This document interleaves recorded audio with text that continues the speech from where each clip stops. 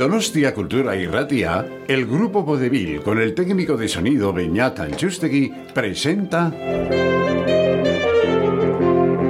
una adaptación de la obra La gallina, escrito por SAKI.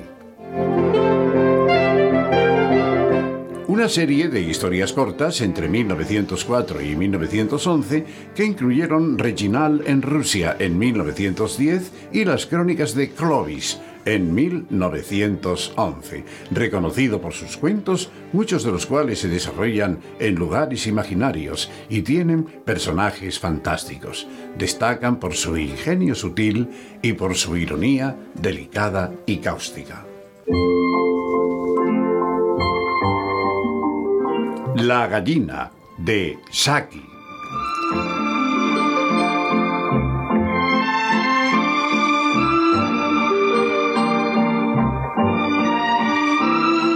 Dora Brickchol viene el jueves. ¿Este jueves? Así es. Menuda papeleta, ¿eh? Jane Marder solo lleva aquí 5 días y no se queda nunca menos de 15, aunque haya dicho claramente que viene por una semana. Nunca conseguirá sacarla de la casa para el jueves.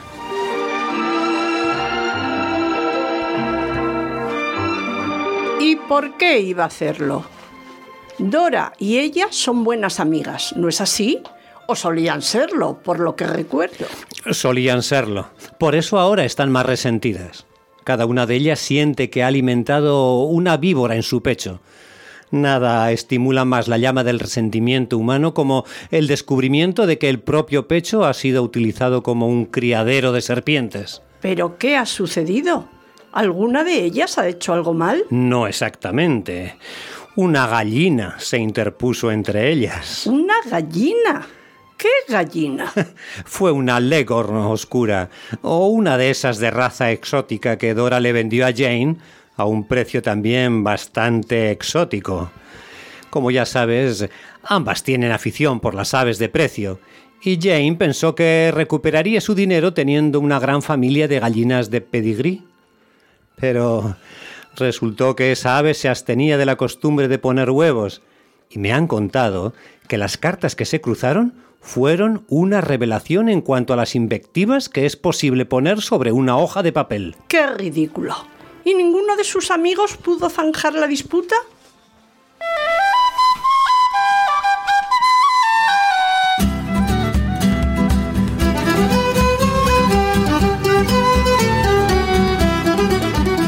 Hubo quien lo intentó, pero debía ser algo bastante parecido a componer la música tormentosa de El holandés errante.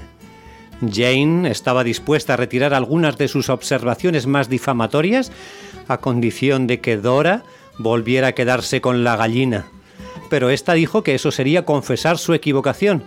Y ya sabes que antes confesaría ser la dueña de los tugurios de Whitechapel. Es una situación de lo más difícil. ¿Supones que no se hablarán la una a la otra? Por el contrario, la dificultad será conseguir que dejen de hacerlo. Sus comentarios acerca del carácter y la conducta de la otra han estado limitados hasta el momento por el hecho de que solo 4 onzas de expresión verbal pueden enviarse por correo por un penique. No puedo impedir que venga Dora. Ya pospuse su visita en una ocasión. Y nada que no sea un milagro hará que Jane se fuera antes de la quincena que se asigna a sí misma. Ah, los milagros son mi especialidad. En este caso no pretendo tener demasiadas esperanzas, pero haré todo lo posible. Con tal de que no me arrastres a mí.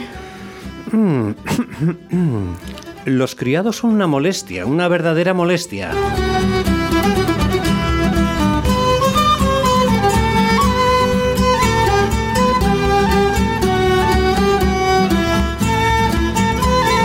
Y así murmuraba Clovis cuando estaba sentado en la sala de fumadores después del almuerzo, hablando a rachas con Jane en los intervalos que le dejaba libre la ocupación de combinar los materiales de un cóctel que había bautizado irreverentemente con el nombre de Ella Wheeler Wilcox. Estaba hecho con brandy añejo y curazao. Había otros ingredientes, pero nunca los revelaba indiscriminadamente. Que si son una molestia, claro que sí. Así exclamaba también Jane, lanzándose al tema con el impulso exuberante de un caballo de caza cuando deja el camino principal y siente la hierba bajo sus cascos. Vaya si lo son. Los problemas que he tenido este año para conseguir los que me convienen son difíciles de creer. Pero no veo de qué tienes que quejarte. Tu madre tiene una suerte tan maravillosa con sus criados. Por ejemplo, Starbridge. Lleva con vosotros desde hace años y estoy convencida de que es un dechado de mayordomo. Ahí está precisamente el problema.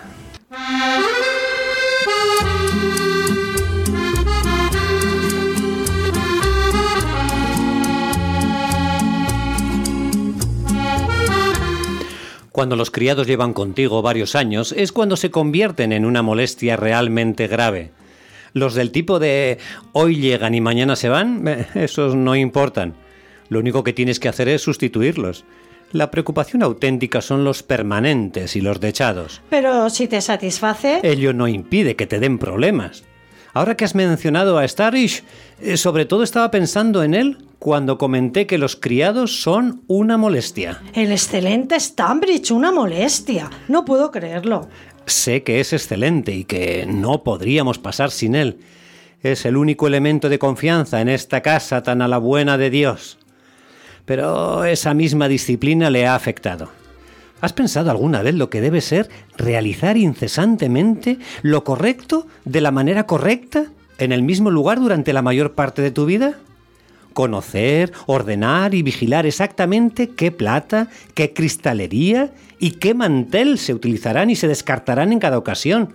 Tener la bodega, la despensa y el armario de la plata bajo una administración minuciosamente elaborada y rígida, no hacer ruido, ser impalpable, omnipresente y, por lo que concierne a tus asuntos, omnisciente. Pues sí, me volvería loca. Exacto, exacto.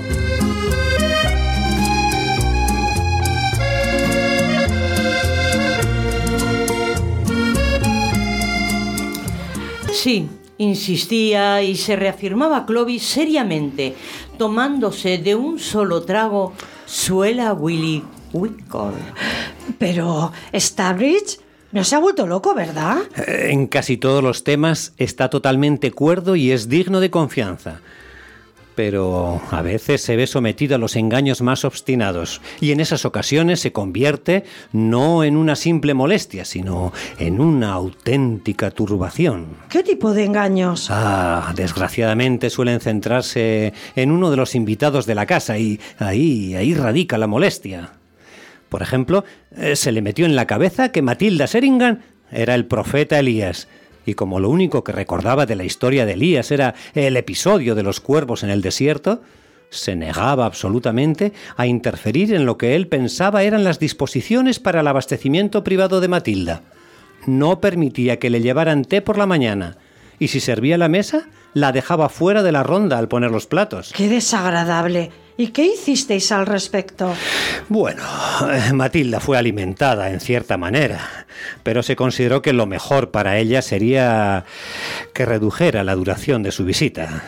En realidad, era lo único que cabía hacer. Yo no lo habría hecho. Le habría seguido la broma de alguna manera, pero por supuesto que no me habría ido.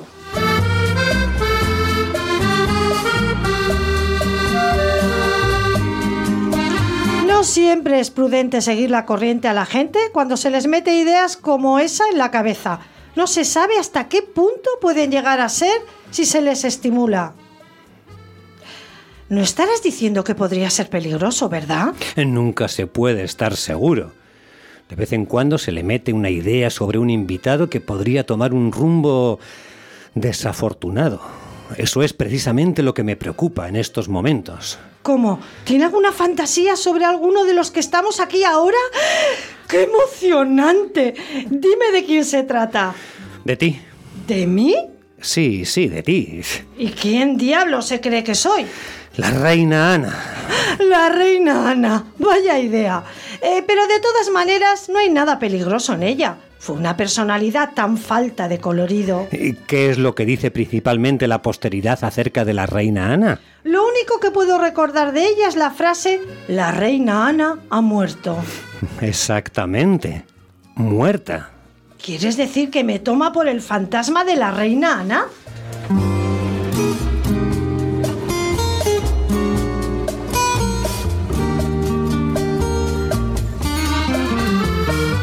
¿El fantasma? Querida mía, no. Nadie oyó hablar nunca de un fantasma que bajara a desayunar y comiera riñones y tostadas con miel con un apetito saludable. No, lo que le molesta y le llena de perplejidad es el hecho de que estés tan viva y floreciente. Toda su vida se había acostumbrado a considerar a la reina Ana como la personificación de todo lo que está muerto y acabado. Ya sabes el refrán: tan muerto como la reina Ana. Y ahora tiene que llenarte la copa en el almuerzo y en la cena, y escuchar tu relato de lo bien que te lo pasaste en la exhibición de caballos de Dublín, por lo que naturalmente piensa que hay algo que no funciona en ti. Pero no se volverá totalmente hostil hacia mí por ese motivo, ¿verdad? En realidad no me alarmé hasta hoy durante el almuerzo. Le sorprendí observándote con una mirada muy siniestra mientras murmuraba: debería estar muerta hace tiempo, debería estarlo, y alguien tendría que preocuparse de eso. Ese es el motivo de que te mencionara el asunto. ¡Eso es terrible! Hay que hablarle de ello a tu madre enseguida. Mi madre no debe oír ni una palabra. La inquietaría terriblemente. Confía en Starrich para todo. Pero podría matarme en cualquier momento. En cualquier momento no. Pasará toda la tarde ocupado con la plata. Tendrás que vigilarle atentamente todo el tiempo y estar en guardia para frustrar cualquier ataque asesino. Es terrible estar en una situación así, con un mayordomo loco, pendiendo sobre ti como la espada de Damocles. Pero de lo que estoy segura es de que no voy a abreviar mi visita.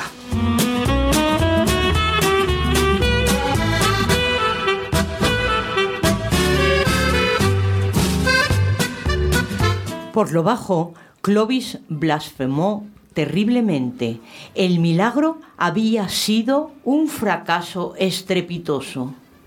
En el vestíbulo, a la mañana siguiente, tras un desayuno tardío, Clovis tuvo su inspiración final mientras se esforzaba en quitar con mucho cuidado las manchas de óxido de un viejo palo de golf. ¿Dónde está la señorita Marlet? Así le preguntó al mayordomo que cruzaba el salón en ese momento. Escribiendo cartas en el salón matinal, señor. Quiere copiar la inscripción de ese antiguo sable con empuñadura de cestería. Clovis señaló al mayordomo un arma venerable que colgaba de la pared. Me gustaría que se la llevaras, pues tengo las manos llenas de aceite. Llévaselo sin la vaina, pues así será más sencillo. Saqué la hoja todavía afilada y brillante en su vejez bien cuidada y fui con ella al salón matinal. Junto al escritorio había una puerta que daba a una escalera posterior. Jane desapareció por ella con una rapidez tan vertiginosa que yo dudé de que una vez la hubiera visto entrar. Media hora más tarde, Clovis la llevaba con su equipaje hecho apresuradamente a la estación.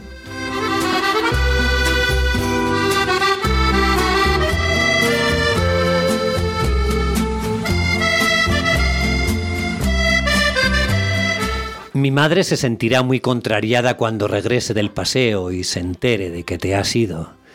Pero me inventaré alguna historia sobre un telegrama urgente que te exigía marcharte. No quiero alarmarla innecesariamente con respecto a Starrich.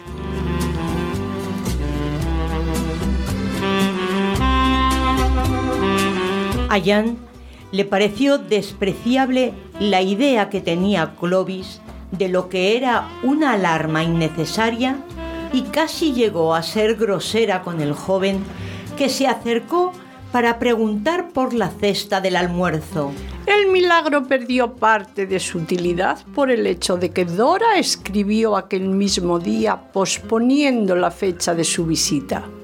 Aunque en todo caso, Clovis mantiene el récord de haber sido el único ser humano que ha hecho abandonar precipitadamente a Jane Markle su programa migratorio.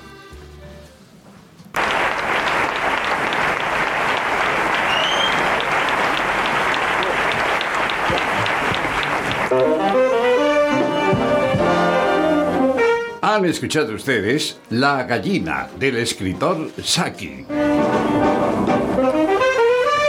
Han intervenido señora Sangrail Merche González, Clovis Jesús Mario Guetta, Jane Isabel Aguirrezabala, Starrich Fernando Miquela Jauregui, narradora Coro Vicandi. Esperando se hayan divertido, les esperamos el próximo programa.